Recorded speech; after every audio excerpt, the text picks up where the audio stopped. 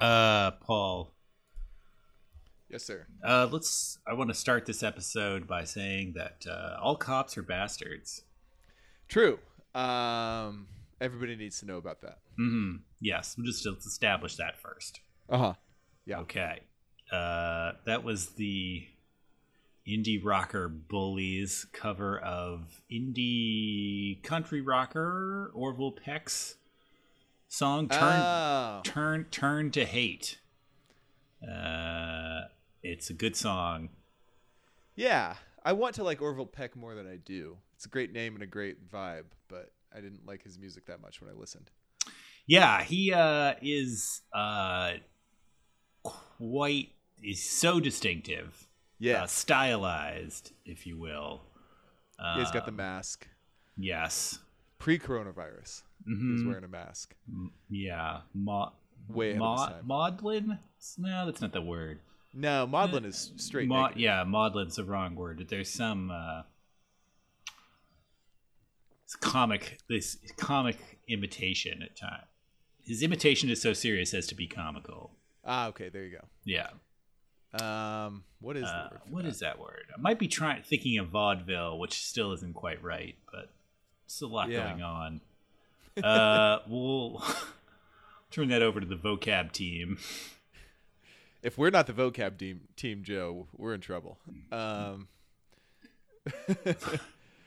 yeah, damn, what is that? Anyway, good song. Thank you for introducing me to it. I enjoy Bully. Didn't know about this little EP thing. Yes, yeah. The cover, it's this, and the cover of Nirvana is about a girl. Also, good song, good cover. Paul, we've got a lot to cover tonight before I can get back to my main occupation of watching devs. But I'm confident we can do it. As promised, I'm confident that we can record a podcast. We are able to do that. I just want to be clear. 100%. Takes a lot of faith. I promised a dumb bullshit opening, and I was thinking about this while I was running the other night. I was like, what's your most... Actually, I had some insightful, thoughtful reason for talking about this, which I've completely forgotten. So what... Oh, I know what it is, because we're just going to cut that last minute of me coming back to it. Paul, we're always talking... I enjoyed it. We're always... I think recently we've been debating a lot of like food rankings with our friends. Best fast food French fries. Sure. Best part of the Chex Mix. Everybody's bored as shit. Is Chex Mix good? You know, these questions. And so my thing for you is, what's your strongest like food and music memory or association? We could even say live music and food. So if you have food one. And music have to be involved? Yes. Like where does that... Where have they connected in your life? I mean, I guess the most thing I can think of is mariachi bands at Mexican restaurants. No. But like, what about? Okay, that's that's where food and music come most closely in contact for me. Or like horrible those Italian like the Italian like lounge singers. Yeah. Like if you're at a really horrible restaurant, you're like. I would totally be into that. I've never seen a lounge singer in person, and I would actually be into that. But like a bad Frank Sinatra impersonator. That would make it so much better. That's a good, I find it to be hellish, but maybe it is in fact awesome. Well, maybe I just haven't lived the hell, I think I meant more a specific... Yeah. A specific moment, but that's what I'm saying is like all of the moments are that. Because, like, I don't eat and listen to music that much. See, but I'm talking more... Let me give you my example. I was going to save a funny example for us, and I realized that there's no way that you could, like, understand the context of what I'm asking without some good examples. Okay. So, lay it on me. Like, my funniest one between, like, you and I is the time we went to see a band at the Social in Orlando, and I think this was like 2004, Yes, it was right around the Dwight Howard draft in the NBA. Yes, it was that night, actually, now that I remember that. We're seeing Beulah. And the chalkboard said PBR is $3. Wow, and that's expensive for 2004. But the point is, like, we didn't know what a PBR was. And one of us had to ask the bartender, what does PBR stand for? That's amazing. Because that was right before PBR became the thing. Yeah. Okay, so there was food and there was music involved. It was a story where both things were like part of the setting, at least, if not the main action. Right. Yeah, it's like when we went to see Zwan and drove out to have some epically good frozen custard. Yeah, that's a good one. The Ted Drewes frozen custard in St. Louis while we were there to see Zwan. Mm-hmm. What did we eat while we waited all day outside of Radiohead in Atlanta? Like nothing. That's why I passed out. I think we had like 2 Snickers bars each or something. Because that was what, like a 12-hour process? Because we got there early. We made friends in line. Yeah. And like there were people from Netforia there, of course, the Smashing Pumpkins board. No, I'm talking about the Radiohead concert. No, I know, but they were there too. Oh. No, they were there at the Radiohead concert too. We fled like around lunchtime. Like some people were like, okay, you guys are gonna, because there were only like 50 people there. Like most of the day, it was a very manageable crowd. So someone was just, because we were not like in line. Yeah. We were just kind of at the front of a cattle call. Yes, I do recall. So we had people save our space, if I remember, and just like found like the one open convenience spot like within the Stone Mountain complex and had probably, like for me, I probably had like a large Coke and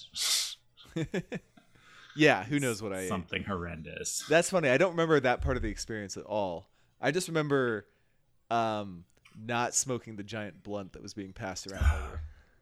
See, I'm fine with having just fully remembered that show. I feel like proper weed doesn't impair the memory of it for me.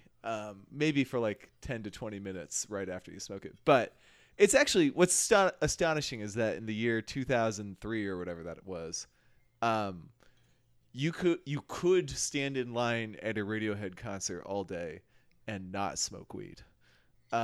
Yes, because I am certain that in 2020, people would just be openly smoking weed in that line.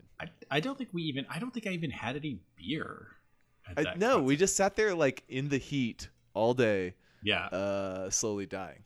And then I drank a 64-ounce Gatorade. The amount of Gatorade we chugged right after that concert was insane.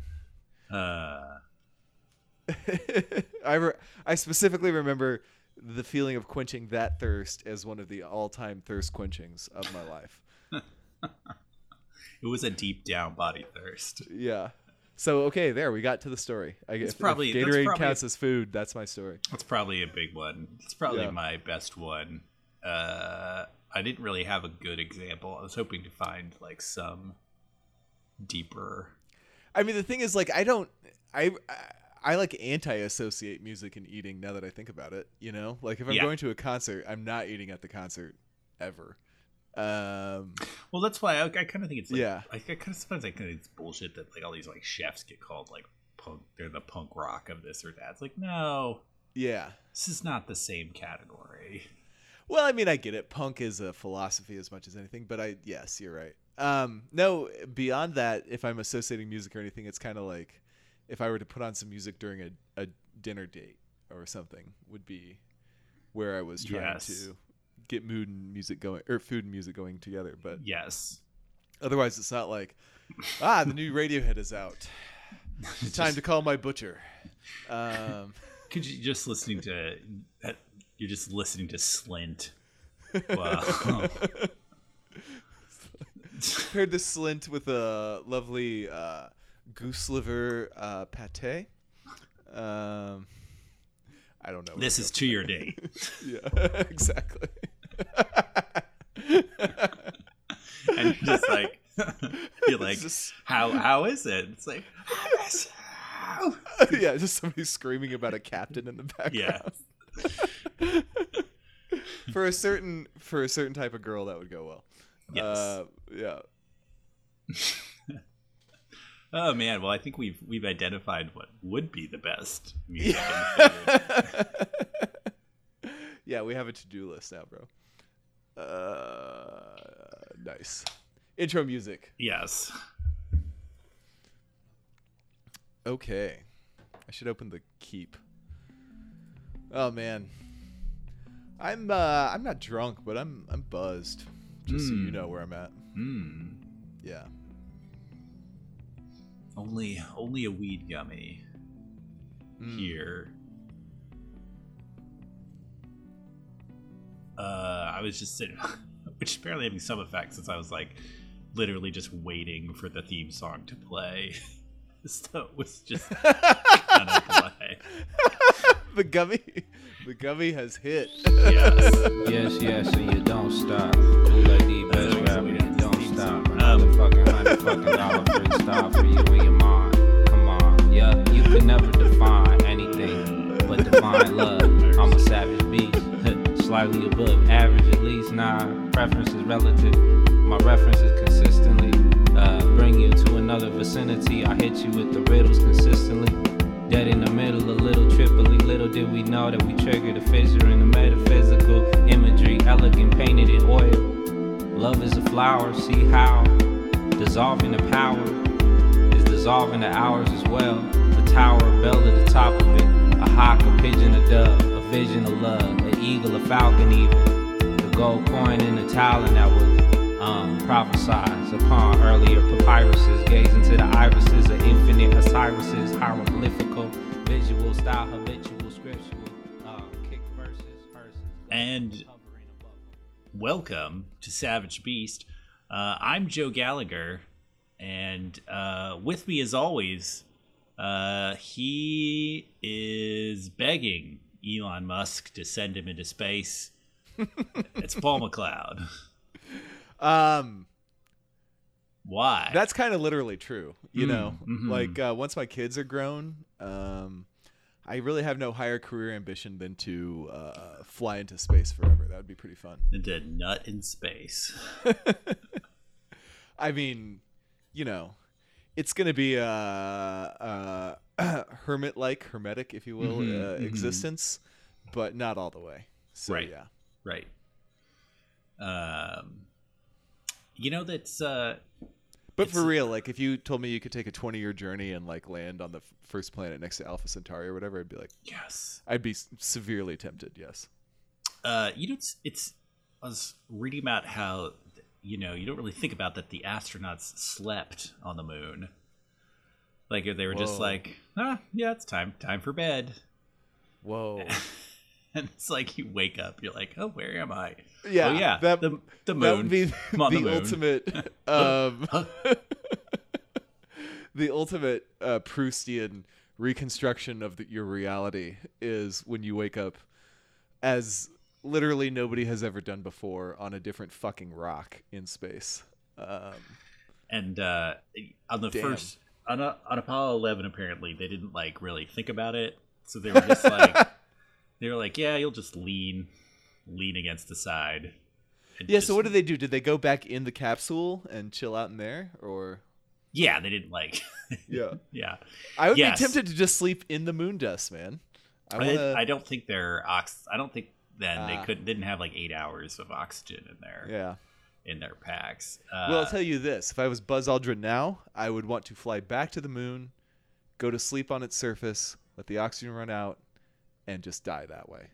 That's actually the ending scene of the movie Space Cowboys. Oh, really? Yeah, it's Tommy Lee Jones always wants to get on the moon, and spoiler alert, I guess to save the world, he ends up doing something that just like ejects him to the moon, where he like dies with a smile on his face. I was never going to watch that movie, so it's fine that you have spoiled it. It's horrible. It sounds terrible. But that like final scene is so comical with like dead Tommy Lee Jones smiling on the surface of the moon. Oh man, this seems like a meme waiting to happen. I'm surprised I don't know about it already. No, but they like later. This has been my quarantine thing for everyone else is reading extremely detailed logs of the lunar landings. It's like the later missions, they strung up a couple hammocks in the lander. Oh really? And but because they did multiple and days, and they would just chill. They just chilled in there. Just fucking boned like yeah. crazy. I hope so. Boning on the moon. That's the image of peace we need now in these turbulent times. If you're on the moon with your bro, and he turns to you and he's like, "Look, man, I'm not gay. I know you're not gay, but no one has ever boned on the moon before." The logic is. Yeah. It's not gay if it's on the moon. I think that's been a rule for a long time. Yes, that's. Or everything's gay on the moon, so why fight it? Yeah, I think that's more. This is gay space communism right there. It's right there. You're living it, baby.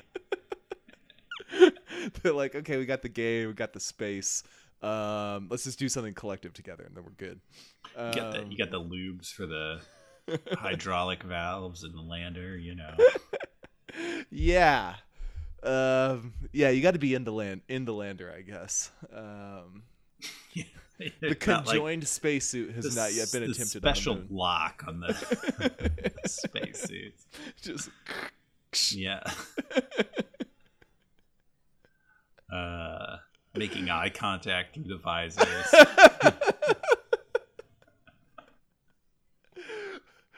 Oh man, well the lock has to be designed so that can be possible. We're the first to make eye contact on the moon. Yeah.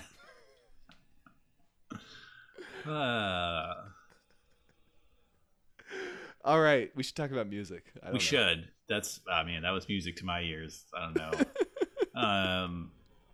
know. Paul, crazy bastards at Pitchfork. Uh-huh. They did it. They did it. They handed out a 10 to Miss Fiona Apple.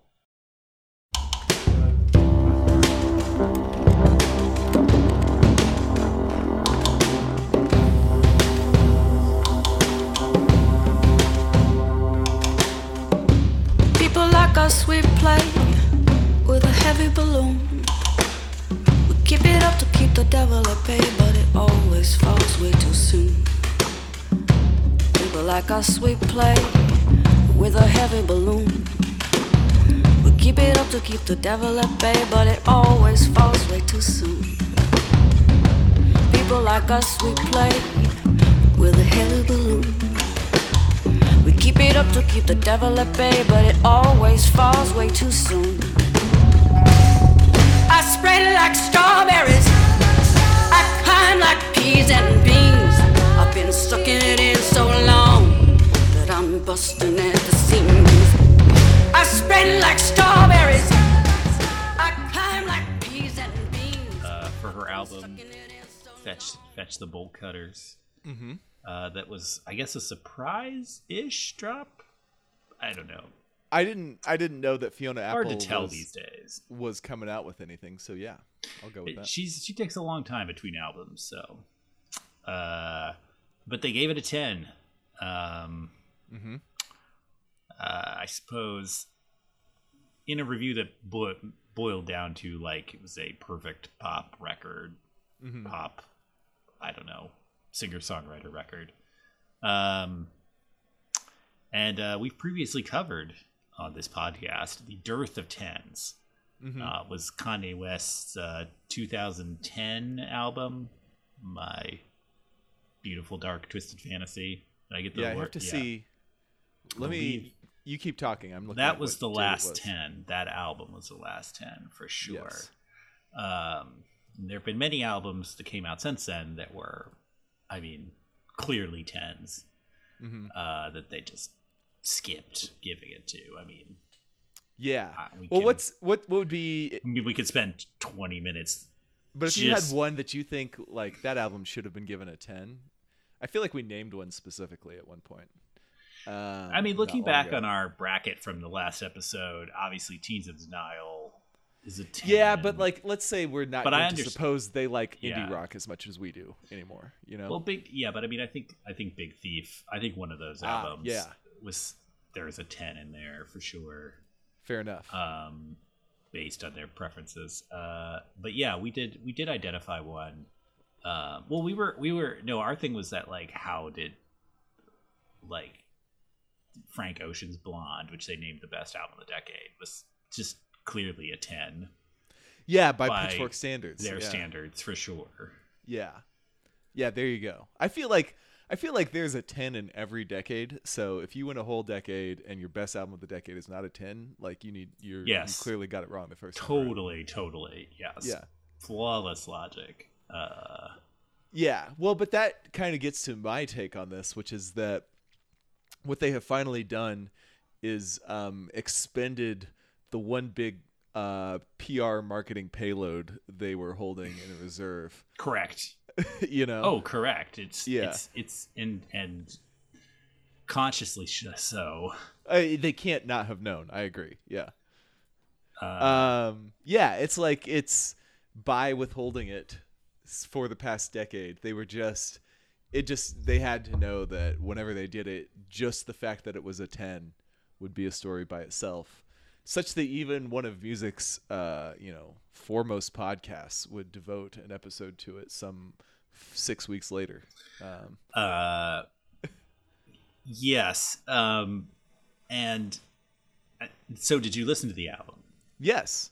Okay. It's good. It's really good. Yeah, it's great. I mean, it's very inventive and exciting. Yeah, when the subhead of the review says no music has ever sounded quite like it, and I was slightly surprised to find that I pretty much agree. Nothing else sounds quite like it anyway. Yeah, there's she's always kind of had this air of drama to her songs, but here, like, I feel like the music, the instrumentation and the arrangements really catch up to that, and there's just a lot of like thunder and lightning and twists and turns as you go through it, and I just felt like every song had like 2 or 3 very distinct parts. Yeah, and I've always professed a fondness for wildness in music, and this is definitely wild.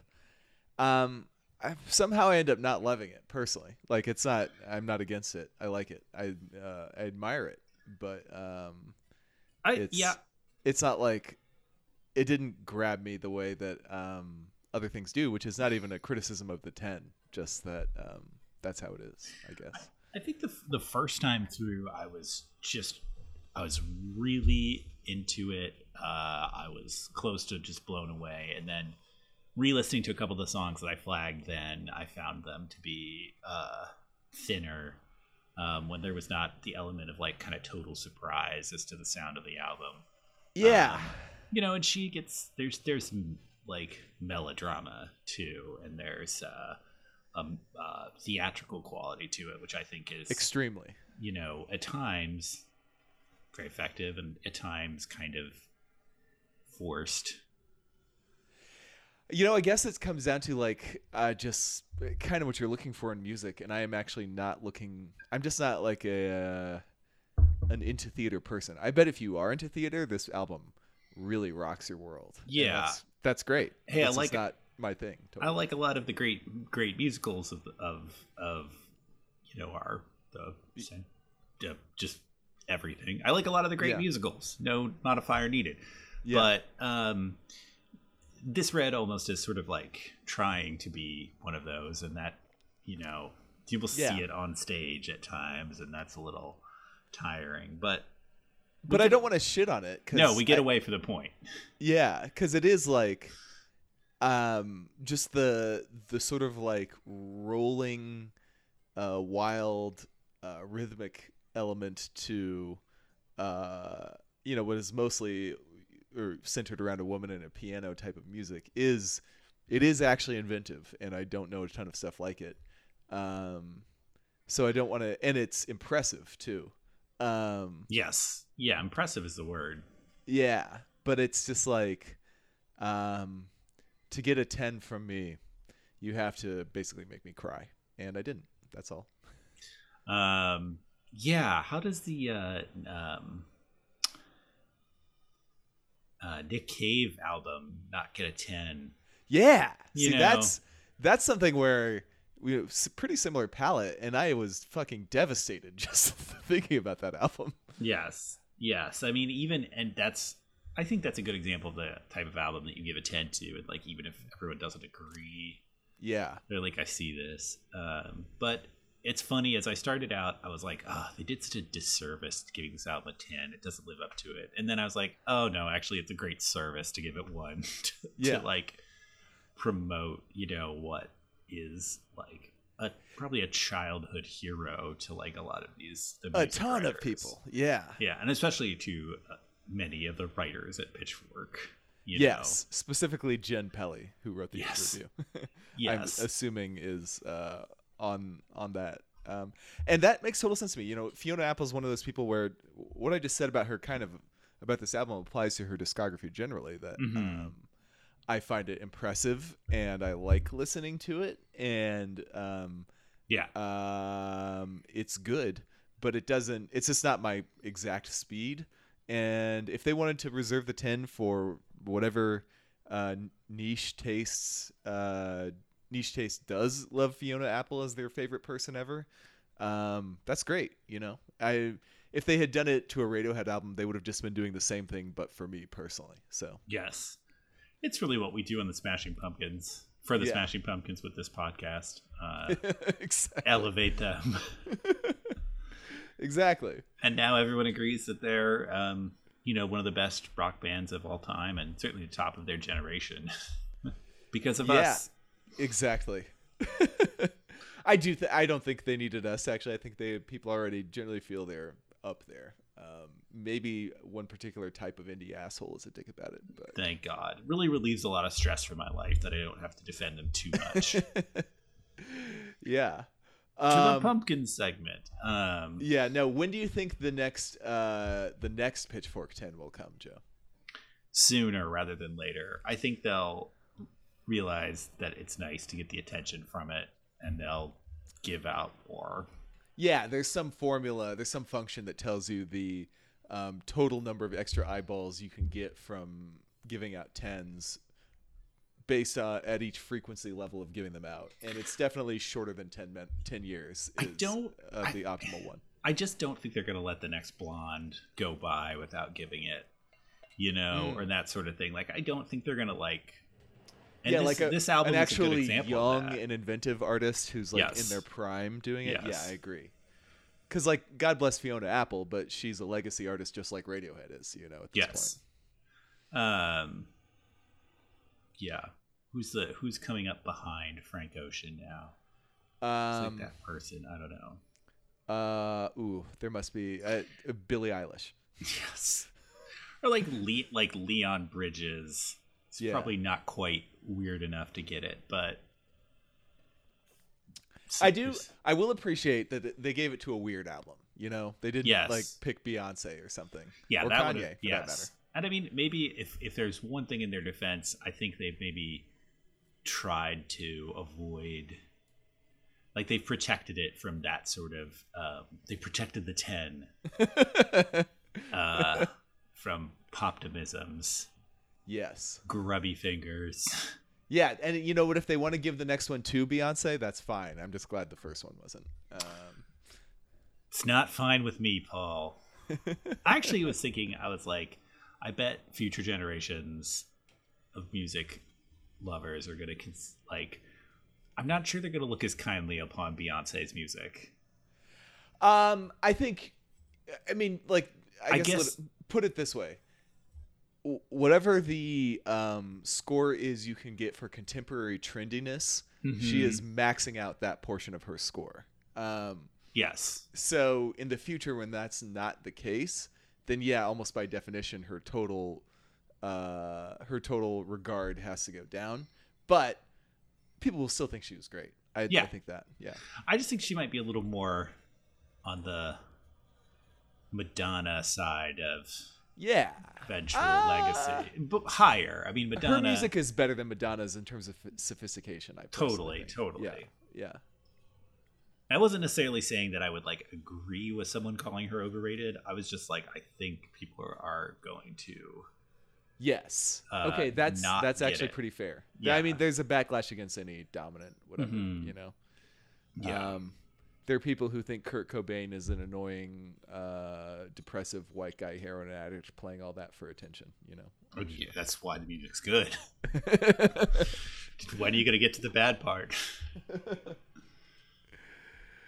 All right. So Fiona got a 10. Good job, Fiona. Yeah. You know, congrats. The white males now have approved. So I wasn't being sarcastic for the record. No, I'm genuinely happy. Yeah. Yes.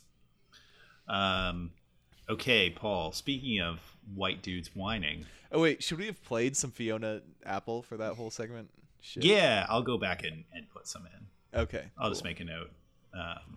Yeah. Yeah. That's the real chauvinism right there. Yes. So we're going to talk about 2 new rock albums, Car Seat Headrest and Jeff Rosenstock. Yeah. Which would you like to play something from first? How about the good one? Dun dun dun. Okay, surprise us. Yeah. Here we go.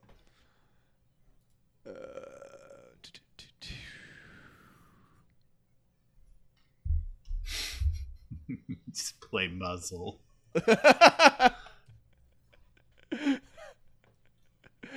That would be too ridiculous. They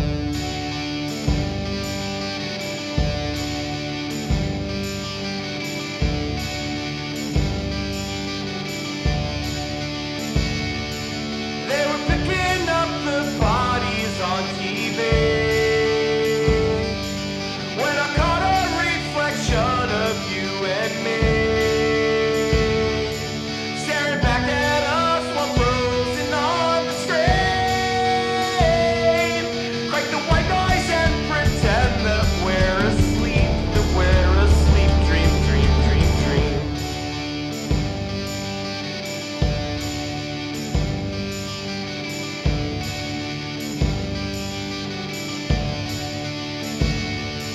They were separating families carelessly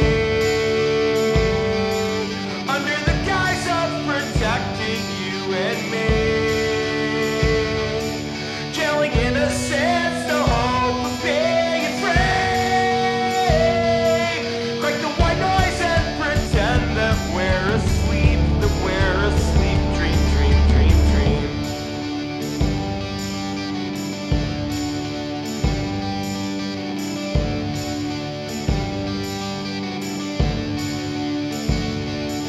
They were lighting up the unsuspecting teens for a violent moment of celebrity.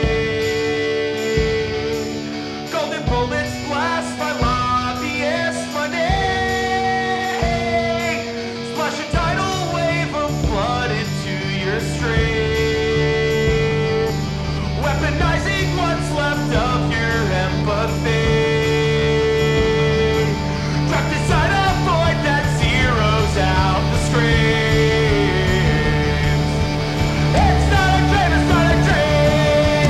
It's not a dream, it's not a dream. It's not a dream, it's not a dream. It's not a dream, it's not a dream. It's not a dream, not a dream, not a dream, it's not a dream, not a dream, not a dream, not a dream, it's not a dream, not a dream, not a dream, not a dream, it's not a dream, not a dream, not a dream, now. The only time you'll come on all of the time is to stop me up on double fingers, acting like they're up to get a year out the wheel. All accountable, the architects of homelessness and never letting by you. Feel like whatever living yet I'm still the better power and corruptible. I'm getting to safely trust in a system that rewards only the greedy. And the only thinking for capitalism is inside. And we don't know about it, but we just don't know what to do. What can we do? What can we do? What can we do? Nothing more to see here, you're good night. Start heading towards the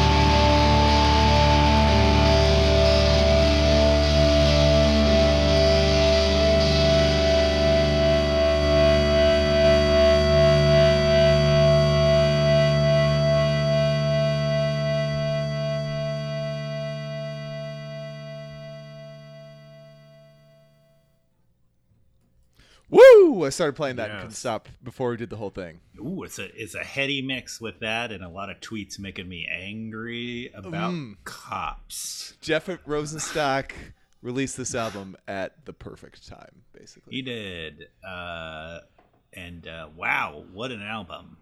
Yeah. That's not. It sounds silly, but it's the appropriate reaction to this album of both hardcore and pop punk. That's actually accurate. Now that yeah. Good God. This guy, it's weird for, how old is this guy? He's like in his 40s or something, isn't he? It's something crazy like that. 40. Just Yeah. crazy. So first of all, 40 years old. It's ludicrous that I haven't, no, he's, yeah, I know. No, he's 37. So he is, 4 months younger than you, for instance. Yeah.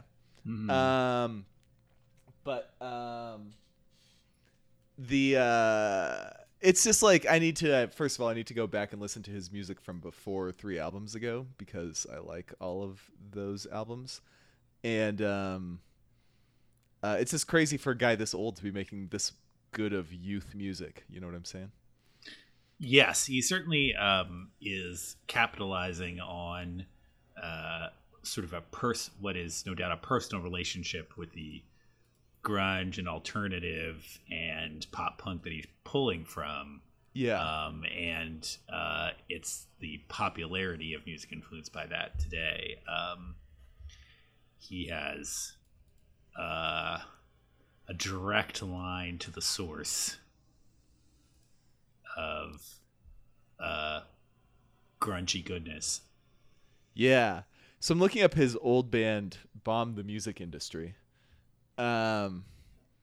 Years active, 2004 to 2014. I never heard about them. Yeah, but I don't know. Yeah. It doesn't surprise me that, like, it's out of the ordinary, but listening to his music, I'm not, like, shocked that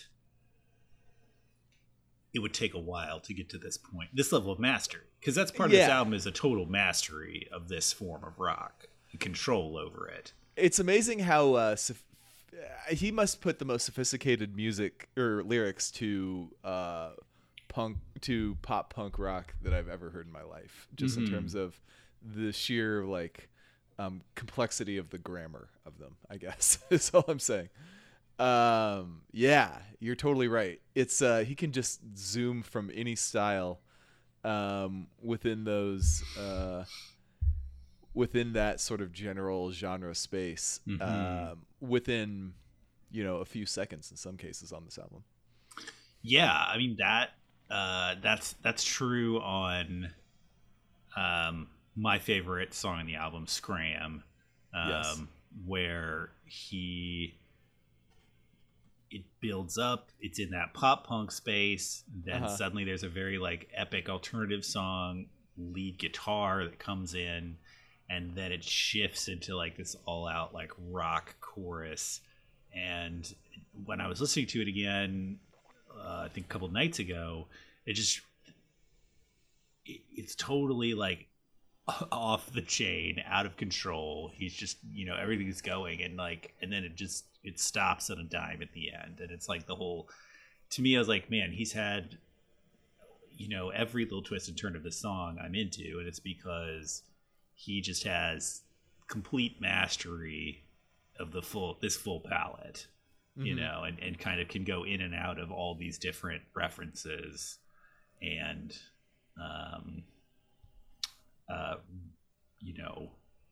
riffs. Yeah. No, that's really what it is. This is like incredibly precisely tuned rock music on the spectrum from pop punk to like power pop, if you define, like sort of Weezer as an exemplar of the latter. And even some hardcore punk, like we have in there, like is notated on Genius as well. And then just like, total chop house, trap house energy lyrics that I just love to hear. and it's just I don't know. This guy apparently can't make any bad songs, because the last 3 albums since I discovered him, I am totally into all of it with no real reservations whatsoever.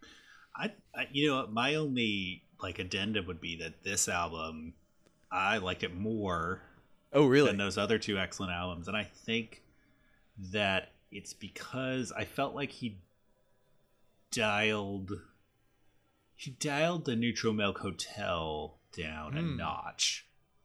And I think it's almost that I just like how pop the epic nature of the songs were here. Yeah.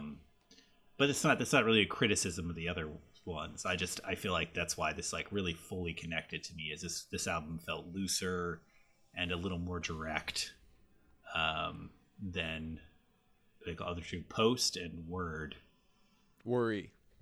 Yes. Yeah. But those are both, I mean, you know, we're talking. Yeah. Oh no. So yeah, to me this is sort of like a Run the Jewels situation, where it's just like these are all just like a run of really great albums that I almost have trouble differentiating from each other. Yes. The differences are subtle. It was more that I had found myself just liking this one better, so I kind of had to figure out Fair enough. why. Yeah, I just already loved the other ones so much. I guess it was hard for me to top them. I just wanted to point out the lyrics to the opening track, No Time, are just I'm just going to read the first stanza as a sample, but like, did you learn to make amends with your pile of flaming shit? Gain the patience to deal with total idiots without losing your composure? Oh, please tell me how it is. I didn't have the time. And then just I didn't have the time becomes the like the refrain line of the whole thing. And that kind of lyrics, sort of Modest Mousy for me, just sort of like understated bitter irony. I love that he's doing this in the middle of like that song in particular is like hardcore punk. It's good shit. Yeah, his lyrics are second to none. Yeah. Really, really right up there. So what's it say? I say 10.0, Jeff. Yeah, 10.0. Let's pivot to another, at least erstwhile, excellent lyricist, Joe. Let's play Martin from Car Seat Headrests album, Leaving a Door Less Open? Making a Door Less Open. There we go. All right. Ooh, should I play it from the Vinyl Master, the CD Master, the Digital Master, or the Promo Master? I say digital. That seems like the appropriate I agree.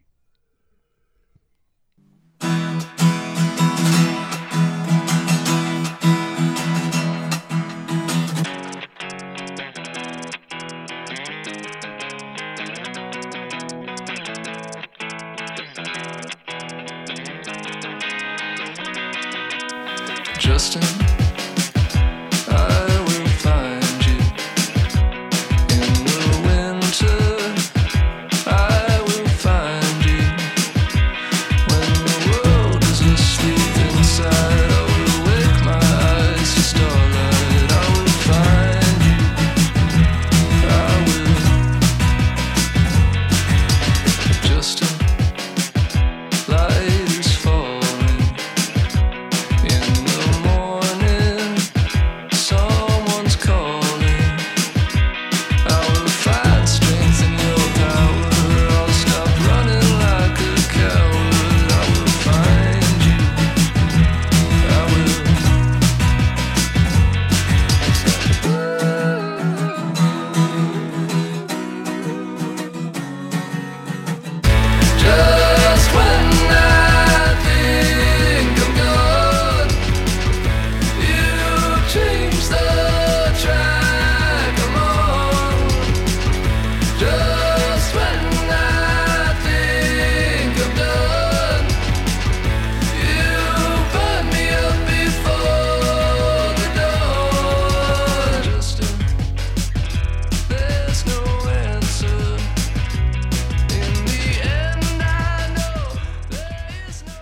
Okay. Yeah. That's from Car Seat album. That's from Car seat album. Car Door Head Bums. New song, Making a Seat Less City. Paul Car Seat Headrest, discussed as the champion of the 2010s bracket, Yes. has released a new album. Their first really, truly, completely, utterly new album since the 11.0 were the Teens of Denial. Yes. And it is, I'm going to say it spawned complicated feelings. All the little emo simp boys that love Will Toledo's work. You know what, Joe? Mm-hmm. Fuck drum machines in rock music. I don't. Ooh. Yeah. Set them on fire like an NYPD cruiser, man. Yeah, I mean, it's been done well. Radiohead has done some stuff with electronic drums or whatever. But It's different. generally speaking, my reaction to listening to this album for the first time was I started to feel this way during the first track, and there were moments where I came back a little bit, but mostly overriding was just like going electronic is not like an interesting move for a rock musician at this point. It's almost just one of the standard paths. There are several ways you could go. You could also go acoustic, you could go orchestral, you could go hip hop. But it's definitely not like a bold new direction to go electronic at any point, which is why it annoys me if I get music from a genius where that seems to be the main new thing going on is synths and drum machines, bro. It just doesn't. It's that by itself is not anything at this point, and I was just really disappointed at what I felt like was an album that lacked most of the things that I love about Car Seat Headrest, including it's not even just that the rock textures are gone, but just like even the new lyrical style feels a little tired now, whereas it was ingenious before. Yeah. The lyrics don't surprise me. I think he's a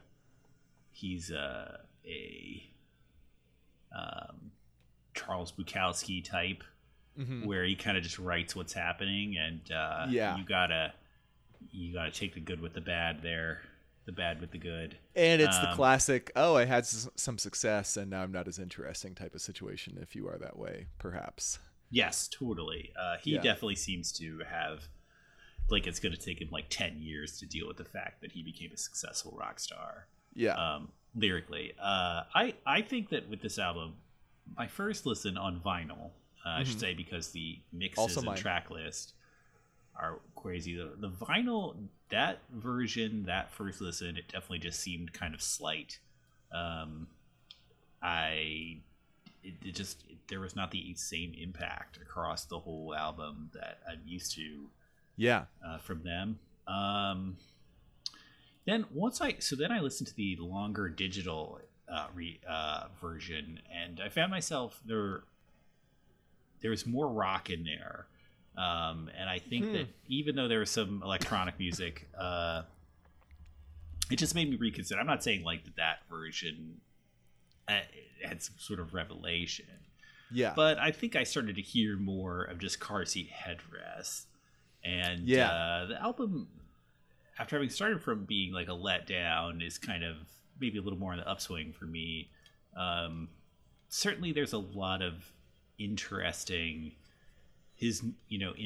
ideas in there. And I'm not going to disagree with anything you said, except that like I'm probably open to enjoying this album further, enjoying this album more as further developments unfold. And like the one song we listened to, Martin, I just genuinely like it. There were several songs on here. It's like, I actually really like this. Yeah. So I will say, first of all, I was so discouraged by that vinyl listen that I haven't re-listened to it yet. Even though I know very well, and I specifically thought you should listen to it on digital and see if you feel differently about it. Just because texture is such a big deal with this album. They're all new, different textures. Oh, weird. Anyway, yeah, I agree. There were moments that got me, even during that vinyl listen, and I should get over it and give it another chance, because just now during Martin, I was like, this is a very good song. Yes, exactly. And I still wish there were a live drummer during it, but Yes. yeah. The problem is, I believe it's his live drummer who is like into all this shit. Yeah, who was doing the production? Yeah, Yeah. And that guy seemed awesome when I saw them live. Yeah. Like, he had like a presence as a drummer. But yeah, I mean, just like listening to that just now, I was just like, where is there any advantage to having a drum machine playing during this kind of music when you have an awesome live drummer right there? Like, it just sounds better to play real drums during rock music. But yeah, I guess I was annoyed enough at the first listen. I guess this is what happens when you are, when you write your first 11 albums just into the void, and then you release your masterpiece as your debut, as your professional debut, essentially. Yes. And then it's like, oh fuck, I actually kind of did a ton of ideas already. It might make it seem like you have more ahead of you than you do, per your theory about bands and the number of good albums they have in them, explored in the early annals of Savage Beast. Yes, and I kind of as an analog to that, I think that these bands that take so much from the grunge and alternative times of the 90s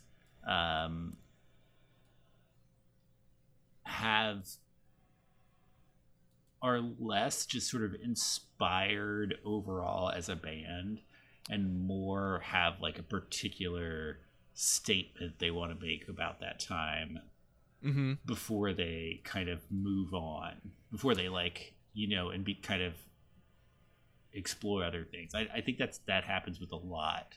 That is happening with a lot of these bands. Well, I saw one critic, I think it was Noel Murray, who used to write for the AV Club back when the AV Club was cool, talk about one time on a tweet, like, this is a long time ago now, but just like, these days I find I'm more into bands that write great songs than bands that have a great sound. And I think that's a little bit of the distinction you're drawing there is, you can get pretty far with me if you hit that great sound that I love personally. But if you want to go beyond that, especially probably for your own sake as an artist, you got to be a great songwriter. And that's where somebody like Francis Quinlan or Adrian Linker actually does have something going on beyond pushing my exact buttons perfectly. Right. And can shift into totally different styles, and it's still genius, you know? Not that Adrian Linker is. I feel like you welcome her pushing your buttons. Well, and quite and Francis exactly. Quinlan. All of these people. Yes. Jeff Rosenstock, come at me, bro. There you go. Hit me in the DMs. That Philly. Slinging that Philly cheesesteak. Oh, I can't tell you how many cheesesteaks I've had inside me, bro. With a lot of cheese whiz. Very musical Yeah, experience. you push it just right, it goes everywhere. Symphonic. Wow. Wow. So, yeah, we'll have to check back in when you listen to this one again. I will, and I will render a verdict on whether I'm into it any better, because I agree I should. There's a large element of getting over myself that I need to do when approaching this album. That's a good. That's just a good, in general. Yeah, you got to get over yourself. Get over I yourself. tell my kids man. that shit all the time. Yeah. Yeah, I And actually then they tattooed say, it on them. then they say, we are over you, Dad.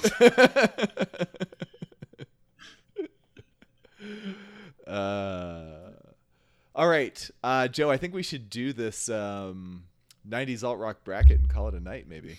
Yeah, I'm actually going to piss. Okay. And I will be right back. Oh, I thought that was part of the podcast. Mm-hmm. Slight break while Joe pees. I'm looking forward to whatever monologue you gave while I was pissing. You'll enjoy it. Yeah. That's good. Just flip on your quantum supercomputer and enjoy it now, I say. Delightful. Listen to it as we go along. Allison. As long as Allison Pill is here to deliver it. With that ice cold monologue. Yes, that most. You see now what I meant when I said she could be called. Her name could be Allison Blackpill in the show. I do. Like, it's almost like they did it on purpose. We should tell our fans we have a live show coming up in July. Do we ever? Yeah, here in Portland. With special mystery guest Zed. Yes, ZP. Yeah, No, it's too obvious. We'll call him Z Postula.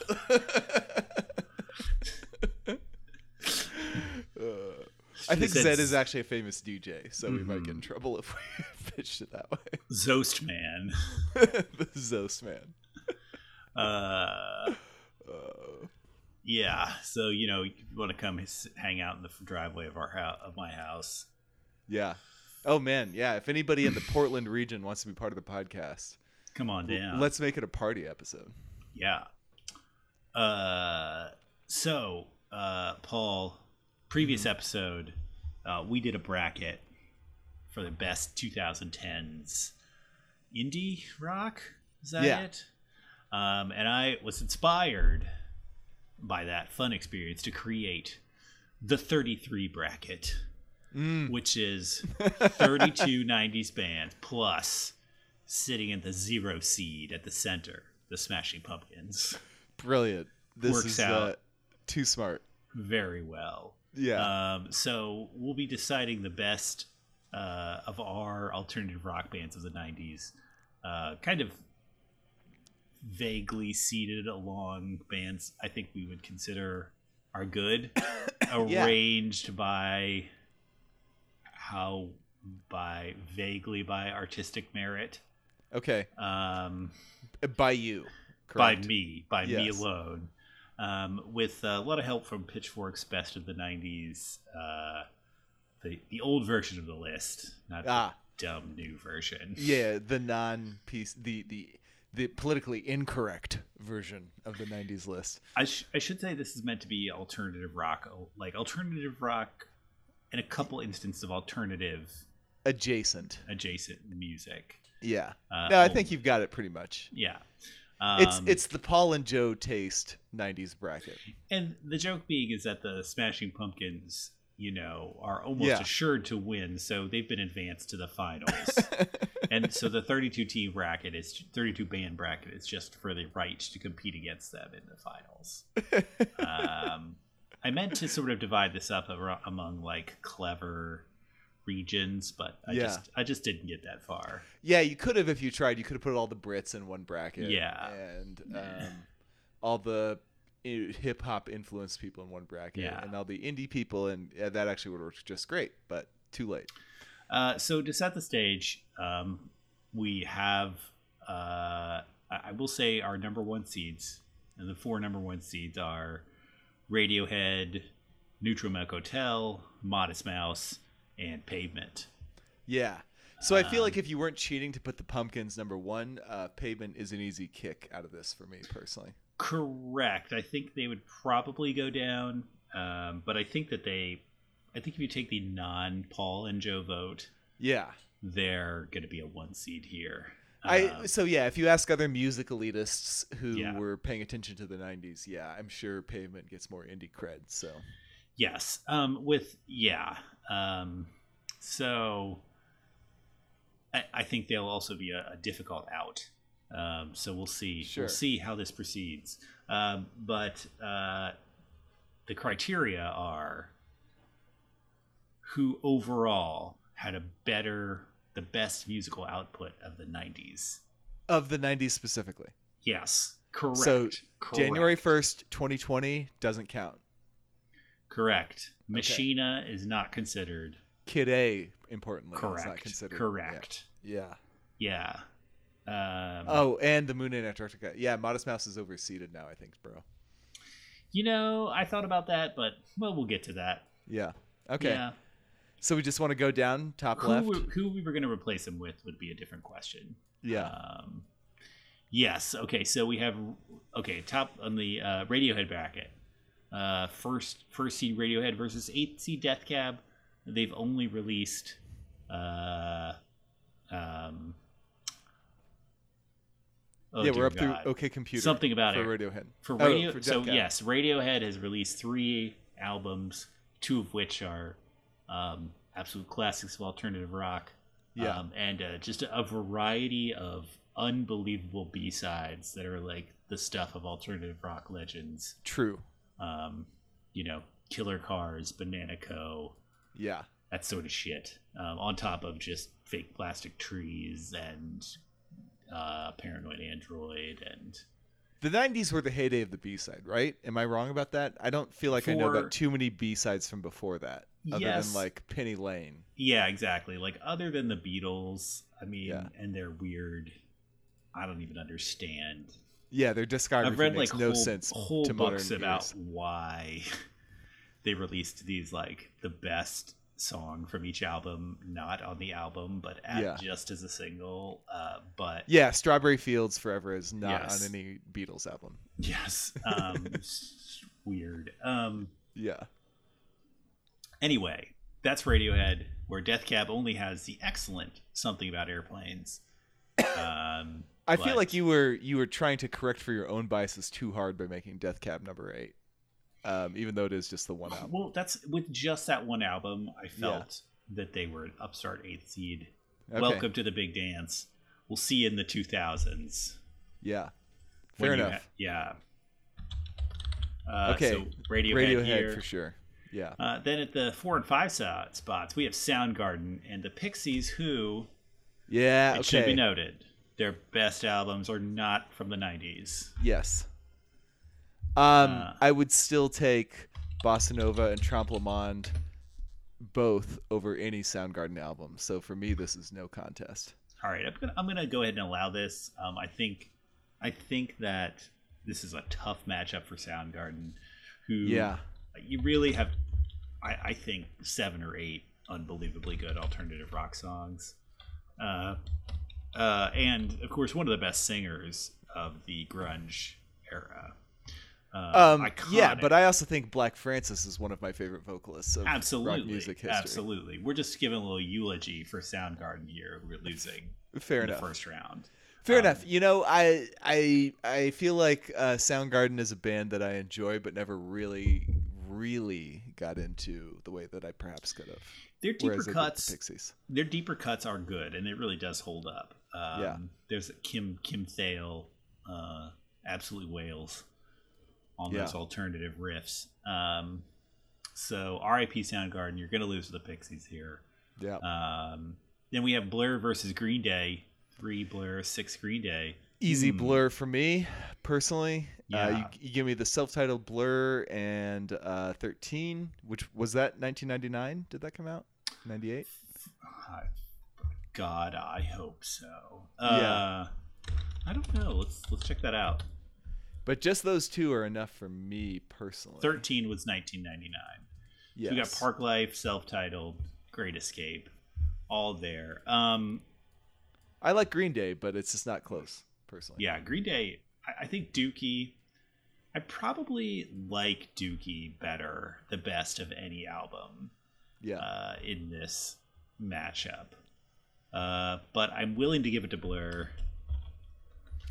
Because I think disagree. there I is like I like both self-titled and 13 better than Dookie, personally. I need to go back and listen. I think 13 would be worthy of a deeper listen on this podcast. We were both very, I think, interested. Well, in that so album. you personally gave it to me in I think early 2000. Sounds like something I do. I believe you drove all the way from Lake Mary to my house by the OBT in your Land Rover, and handed it to me out your window before fleeing, before my mom could get mad about you showing up unannounced. That rules. And it was like my birthday present, I think. There were several times that I was in my car hiding out outside your house for a variety of reasons. Well, my sisters will not have their honor besmirched, so my friend. All of them are related to you, I'm afraid. All the better. Once Ted and I, and maybe Jesse, I don't know, we were all like in my Rover waiting for you to come home from working at Publix. Yeah, so that must have been in college. And we just flipped the lights on right as you pulled in, and we scared the shit out of you and your dad. That's fantastic. We're probably in significant danger at that moment. No, the McLeods are many things, but not gun people. Anyway, I love 13, dude. That's a legit great album that holds right. up to this day in terms of well-produced art rock. We got to move through this bracket a little Yes, faster. let's go. All right, Blur over Green Day. We got Weezer Yeah. versus Oasis. Paul, I like Oasis a lot. Yeah. They were my fourth concert I ever saw. Weezer, first concert I ever saw. Damn. Their 90s output. Blue Album, Pinkerton.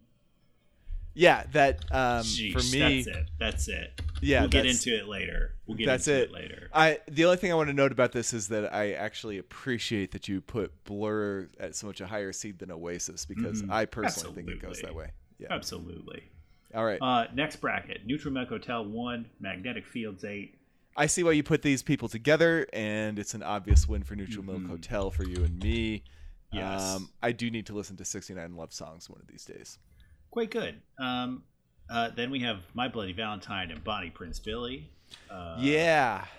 This is the one band Paul doesn't like and one band Paul hasn't listened to bracket. So I'm going to let you answer this one. I'm going to let My Bloody Valentine advance for releasing one of the best albums of the 90s. Sure.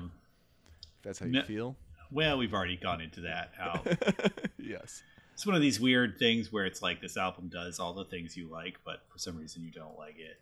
Pretty much. Nine Inch Nails, Yeah. per your spelling. 9 Inch Nails versus Alice in Chains. So again, I feel like first of all there's a certain phonetic similarity that led you to put these bands together. Mm-hmm. Fair enough. Yeah. I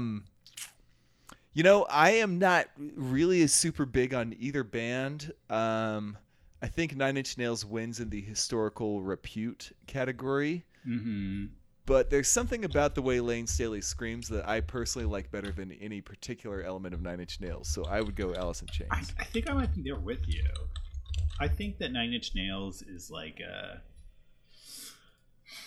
little too much of an experience, not enough of a band. I'm just not into industrial, honestly. Yeah. I like electronic and I like rock, but I don't like industrial. Alice in Chains with the first upset here. Oh no, Pixies beat Soundgarden, but 4-5. It's not really Yeah, an upset. that's hardly. Now we have Built to Spill versus Elliott Smith. Built to Spill, furious. Doug March, furious. He was not given a 1 seed. Yeah. Having pumped out I- a ton of classic shit. Honestly, I'm he mad. is Who seeded he is these? furious that Modest Mouse, which is basically a derivative band from his, outseeded him. I think A lot of good songs on Lonesome Crowded West, Paul. That's like There really 15 good songs. You're right. So mostly I want to say before he is utterly vanquished, Elliott Smith was grossly underseeded in this tournament. Yeah, I thought about asking you about this beforehand, but I was like, no, it'd be funny. Better to just get mad about it on the pod than. Well, so I don't personally actually. I haven't again had like an Elliott Smith phase, but every time I listen to him, like this is the kind of music I definitely respect for sure. Like, Yes. you know that like it's where you listen to somebody, you're like, okay, I haven't taken the time to really find out about this, but I have nothing bad to say about it whatsoever. There's not even like an excuse for why I haven't gotten into it yet. You know what I'm saying? I do. Yeah. He's you know, he was for 25-year-olds when we were 15. I mean, that's kind of Yeah. part of it. Yeah. We were a little early for sure. Yeah. Was lucky enough to see him live. R.I.P. He was good. He was good. I bet. Yes. There was I won't go into it too much now, but there was a indie rock songstress who really recently released a track that sounds very Elliott Smithy, and it completely rocked. So Can we at least say who it is? I don't remember off the top of my head is the only reason not to. Okay, But I fair think enough. I bought it. So keep talking and I'll try to find it. All right. So the next bracket, we got Modest Mouse versus That Dog. It was Johanna Warren, by the way. Oh, and okay. I think the song was Hole in the Wall, but I could be wrong about that. Anyway, amazing. That Dog put out 2 really fun albums in the 90s. They're here as a Paul and Joe special invitation, and they're being destroyed by Modest Mouse. Again, I feel like you were de-biasing yourself too much by making them an 8th seed. But yes, they are destroyed. There's no question. The 8th seed tournament is pretty lit. Yeah, With it Death is. Cab, Magnetic Fields, That Dog, and later Liz Phair. Yeah, actually, for a lot of people, those are the 4 finalists in this tournament. Tough shit, a lot of people. Yeah. 4 or 5, we have Sonic Youth and Bjork. Okay. I'm not an expert of Sonic Youth's 90s discography. Okay, it's awesome, Yeah. especially the early part of it. I love Bjork, and I have to give this to Sonic Youth. This is hands a really down. tough battle. Yeah, I love Sonic Youth, especially they have. So like their last album of the '80s, Daydream Nation, was sort of their artistic peak, and it's like some weird combination of like metal and hardcore and noise. But then in the 90s, they started just sort of like applying some of that stuff to like making grunge pop songs, and it rules. I love their first few albums of the 90s.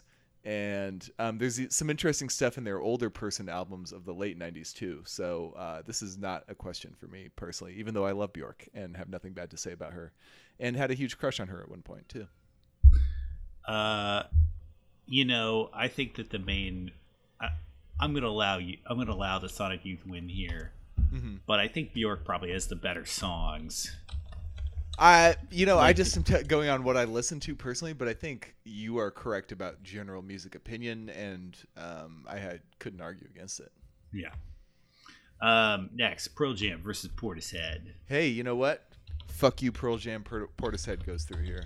I'm gonna say yes, although lots of love to Pearl Jam. Probably the wrong against them. matchup for them. Pearl Jam is the answer to the question, like, what if the cool rock band just kept doing the same shit over and over again forever? They're kind of the Rolling Stones of our generation, I guess, is the deal with them. And in both cases, they produced pretty good rock music for a long time. So, Yes. can't hate them for it. Nirvana and Guided by Voices. I'm gonna pick Nirvana. Lots of people will be mad. You can't. No one we know. You can't not pick Nirvana. I mean, I guess if we're turning this into like a basketball analogy, this is like Guided by Voices might have the better superstar, but he's on like a shitty team. Mm-hmm. That's not a perfect analogy at all, but you know what I'm saying? Mm-hmm. They have a lot of merit, but they can't go through. Next we have Pavement versus Liz Phair. Pavement released 4 the best indie rock albums of the 90s. Versus Liz Phair, who many people think released the best indie rock album in the 90s. Not me. Yes, but many but people. she released a couple of other shitty albums. So Pavement, good job. yeah. Next, Flaming Lips versus Belle and Sebastian. Interesting matchup. Flaming Lips started the decade out as having released some couple still obscure, critically adored albums, such as like In a Priest-Driven Ambulance. Really good. When what's his name's brother was the lead dude in the band. They have a weird history. They do. And the fifth seed being Belle and Sebastian, who released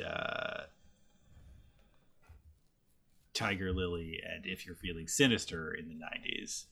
Yeah, so Belle and Sebastian is another one of these bands that I think I would probably get into, but I haven't really done it. And actually, I don't know, I've listened to enough of them that it suggests that I wouldn't be that into them. So even though all of my favorite Flaming Lips albums are after the 90s, I will choose the Flaming Lips, but I will be happy to be overridden by you. I think I have to choose Belle and Sebastian here. I think they have the best, because their best albums are clearly from the 90s. All right, there you go. Beck versus Slint, like 3 versus 6. Brother, I know I'm wrong, but I choose Slint. Yeah, Beck's gone down in my mind because of his Scientology association. Yeah, but that and his weak chin are big problems. I think due to Odelay, I feel like that's slightly better than Slint. It's a tough loss. Oh man, I disagree with you. I don't know if there's a Beck song that I like better than one of the songs on Spiderland. That's just me personally. Yeah. I like Beck. I just maybe I need to get into it more. But like every time I listen to one of his albums, I'm like, this is really good. And then I never listen to it. I'll give it to Slint. We'll let them lose to Aphex Twin. Yeah. So this is the one that for me personally, Aphex Twin is an easy 1 seed. He only lost because of his stylistic aberration with literally every other group. Yeah, involved he is. He is the clear one of these is not like the others in this group. And Yo La Tengo is another band that I've liked every time I've listened to them and not really become a devotee of. Yes, but in this case, I think that is kind of a Yo La Tengo.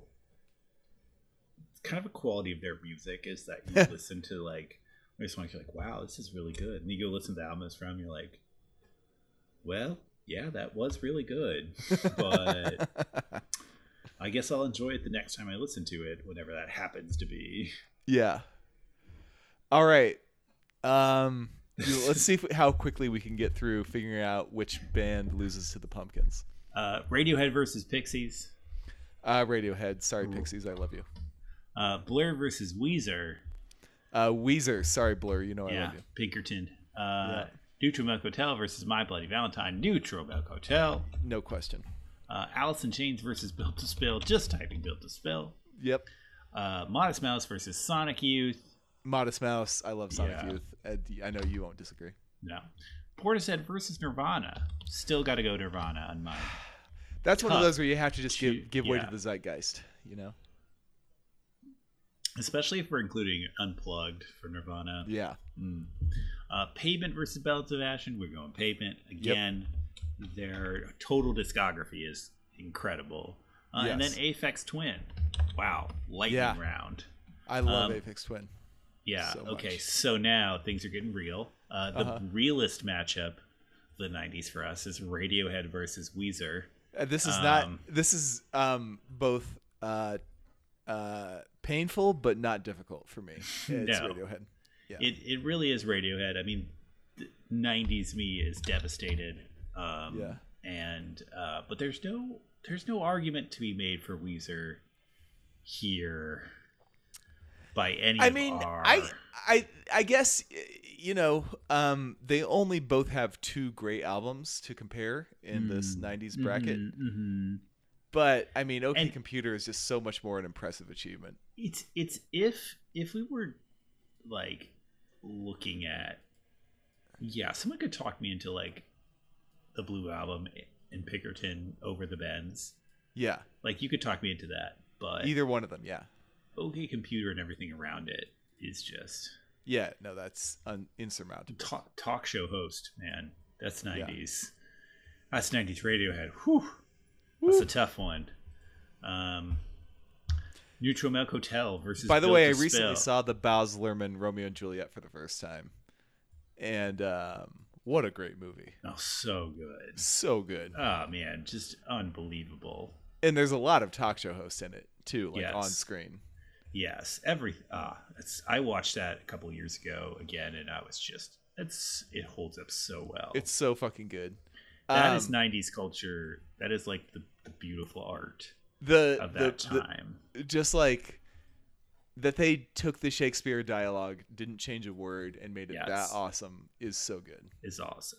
It's so cool. Paul, this one. Mm-hmm. Well, you have to decide who's better, Neutral Milk Hotel or Built to Spill. For me, I Turn love on the Built... devs machine. Exactly. I love Built to Spill, but In the Airplane Over the Sea is too good of an album. Mm-hmm. That's where it is. I mean, that's a tough one, man. Yeah. Okay, we got Modest Mouse versus Nirvana. It's if I'm just choosing for myself, it's Modest Mouse, and it's not hard. But I get it if everybody else in the world chooses Nirvana. So my only problem here with choosing Modest Mouse is that essentially that's saying that because Modest Mouse has Lonesome Crowded West, Mm-hmm. and this is a long drive, Yeah. and a lot of B-sides. Yeah. But that's versus Bleach, Nevermind, In Utero, Unplugged, Yeah. all the B-sides on Insecticide. Incesticide. Yeah. Yeah. Thank you. Okay. Well, but Building Nothing Out of Somewhere, doesn't that count for the 90s too? It does. Totally. Yes. Yeah. I mean, just for me personally, I have listened to the Modest Mouse songs on those releases versus the Nirvana songs on those releases like 25-1. Sure. So I can't vote against Nirvana, All but right, I fair enough. acquiesce to general opinion, you know?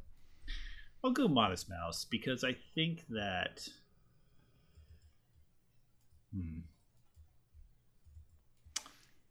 You I'll seeded allow them, so I did. No, I did, but I didn't think about any particular matchups when I was seeding them. So Yeah. No, I feel like this is one of those where you are like, do I even have the right to impose my personal preference on when Yes. there's clearly an influential and great band that more people loved than I personally do. Yes. So yeah. So we'll give it to Modest Mouse because I think for us, Yeah, can't this is our argue. fucking podcast, man. How about we pick our favorite band? Exactly. So this next one, Pavement versus Aphex Twin. This is again one that's not difficult for me. Aphex Yeah. Twin, I just love so much, I and think I it's, love Pavement. it's pretty much the opposite for me. Whereas I Ah. think that, I mean, I like Well, then- Aphex Twin, but like Pavement is like, I mean, Pavement is like, that's like 20, 30 songs that I like love. And Aphex Twin, it's like, there's like 2 songs that I like, Oh, see, maybe like 3 songs that I can like name. But like See- I like the albums, but like I don't really know. that this is literally opposite for us then. Yeah. Okay, so Yeah. we'll play it out from here with our quantum different brackets Okay. on that particular matchup. Yeah, because that's yes. All my first seeds won. Yeah, weird. Okay, so we now have Radiohead versus Neutral Milk Hotel. Just the 90s albums is actually a question for me. Well, this really comes down to OK Computer versus In the Airplane Over the Sea, which I've always said are like sort of the different sides of the same coin. yeah, it's like like the- the folk and the tech versions of the Mhm. same Like- impulse. Absolute like Yeah. total alienation from the historic moment. Yeah, exactly. Man, let me okay, I'm gonna sit back and think about this for a moment, like just what comes.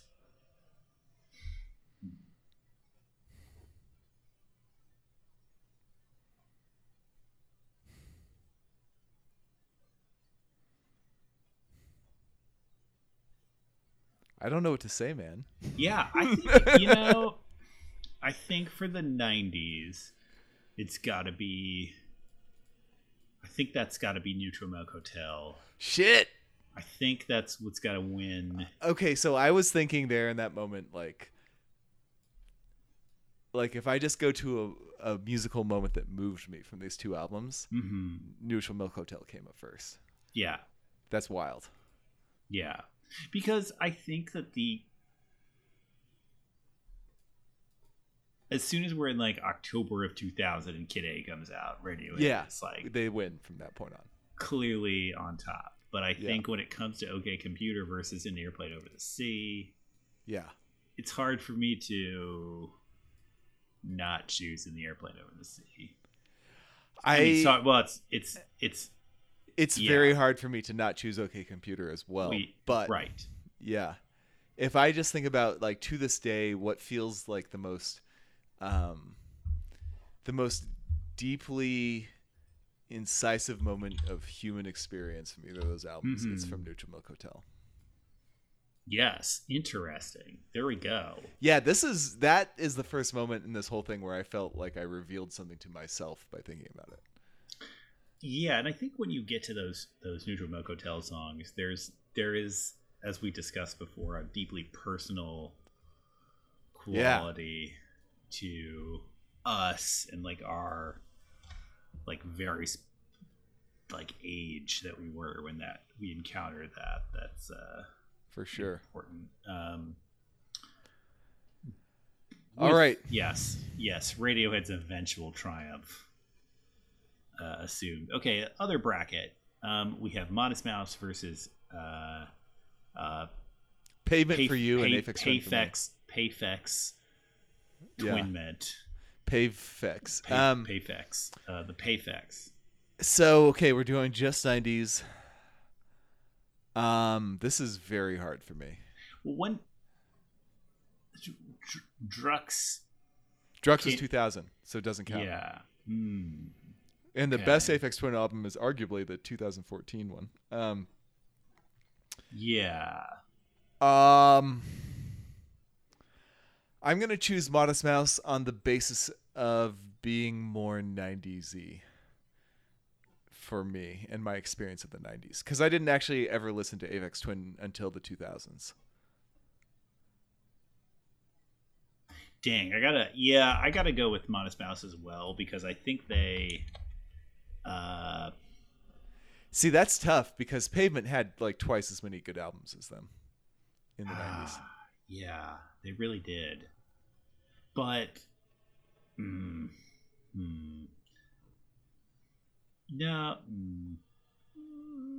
I think I lean towards the Lonesome Crowded West. Yeah, it's such a good album. Some of the like B-side type songs being my like absolute favorite. Yeah, if you give it Building Nothing Out of Something, it's incredible. Yeah, whereas like it's one of those things where it's like Crooked Rain is going very far in like a best album. I don't know. Yeah. How have we not done that best 90s album bracket for a future episode? Yeah. Okay, not a because this is we can do the Pumpkins album bracket. Okay, so Modest Mouse, they're going to get the win. Versus Neutral Milk Hotel? Oh, no. I'm just saying versus Payfex Twin. Yeah. So now we've got them versus Neutral Milk Hotel from the other side. Wow, interesting. Neutral Milk Hotel versus Modest Mouse for the right to fight the Smashing Pumpkins. I don't know what to choose. I actually no. In the Airplane Over the Sea is better than the Lonesome Crowded West if we go by what we said in the last round. I think that's the purest choice here. Yeah, I think that's what I'm gonna have to go for. Yeah. So now we've got that versus the Smashing Pumpkins, 3 truly great albums plus one other really good one. We have So it's Gish, Siamese Dream. Yeah. Gish, Siamese Dream, Melancholy, Adore, The Airplane Flies High. Pisces Iscariot, and this is We are the Wow, only that was a podcast where long 2 list. releases with aeroplane in the list in the name go up against each other. Yeah. Well, I guess I'm choosing. The volume is hard to choose against. Yeah. There's so much good Smashing Pumpkins music from this era. And I think I'm going to choose the Smashing Pumpkins because I think ultimately they do reach now at this point. They do reach this point where they have a significant number of songs that are as meaningful to me Yeah, as those like those top, 2 albums top worth. songs. Yeah, on Nutrimilk Hotel's albums. Well, it's shocking that Radiohead did not make the finals, but Yeah. in the end, the correct Savage Beast outcome was achieved, and the Smashing Pumpkins are the greatest. Yeah. And we learned very little We've learned nothing that new we didn't already know. whatsoever. This gimmick is dead. Long live the gimmick. Absolutely. We'll discuss best 90s album. There's something there. Yeah. No, that's in a year, if not sooner. We can do the same bracket for albums. Yes. Ranking them. That'd be more fun. Like, let's get the top 10. Let's rank our top 10. Oh, you so know? our top 10 90s albums? Yeah. Okay, that's just, yeah. I guess everybody can find out exactly which kind of assholes we are. That It'd be sounds a great. good slugfest. Awesome. Okay, Paul. Well, I'm going to go burn a police precinct to the ground. Yeah. Um, I'm going to see if any of them burn down near me, and if they're being burned down tomorrow, I'll be there. be there. Yeah. Sounds good. Better. Anyway. Yeah. Good night, Joe. I love you, Ben. Wear your zero shirt. while Yeah. we're doing- Yeah. So that people will rate, review, subscribe, all that shit on iTunes, and like follow us and email us and shit because we're at Savage Beast Pod. I see that just the full Billy Zero silver pants, and then also the silver mask, like the silver surgical mask. That'd look cool, but with the bald head on top of it. Yes. Bald cap. Yeah. There we go. All right. Peace, love, and harmony to. To anybody who's not a cop. Yeah. Yep. Nailed it. Yep. All right. Good night. Time to watch Devs. Good night.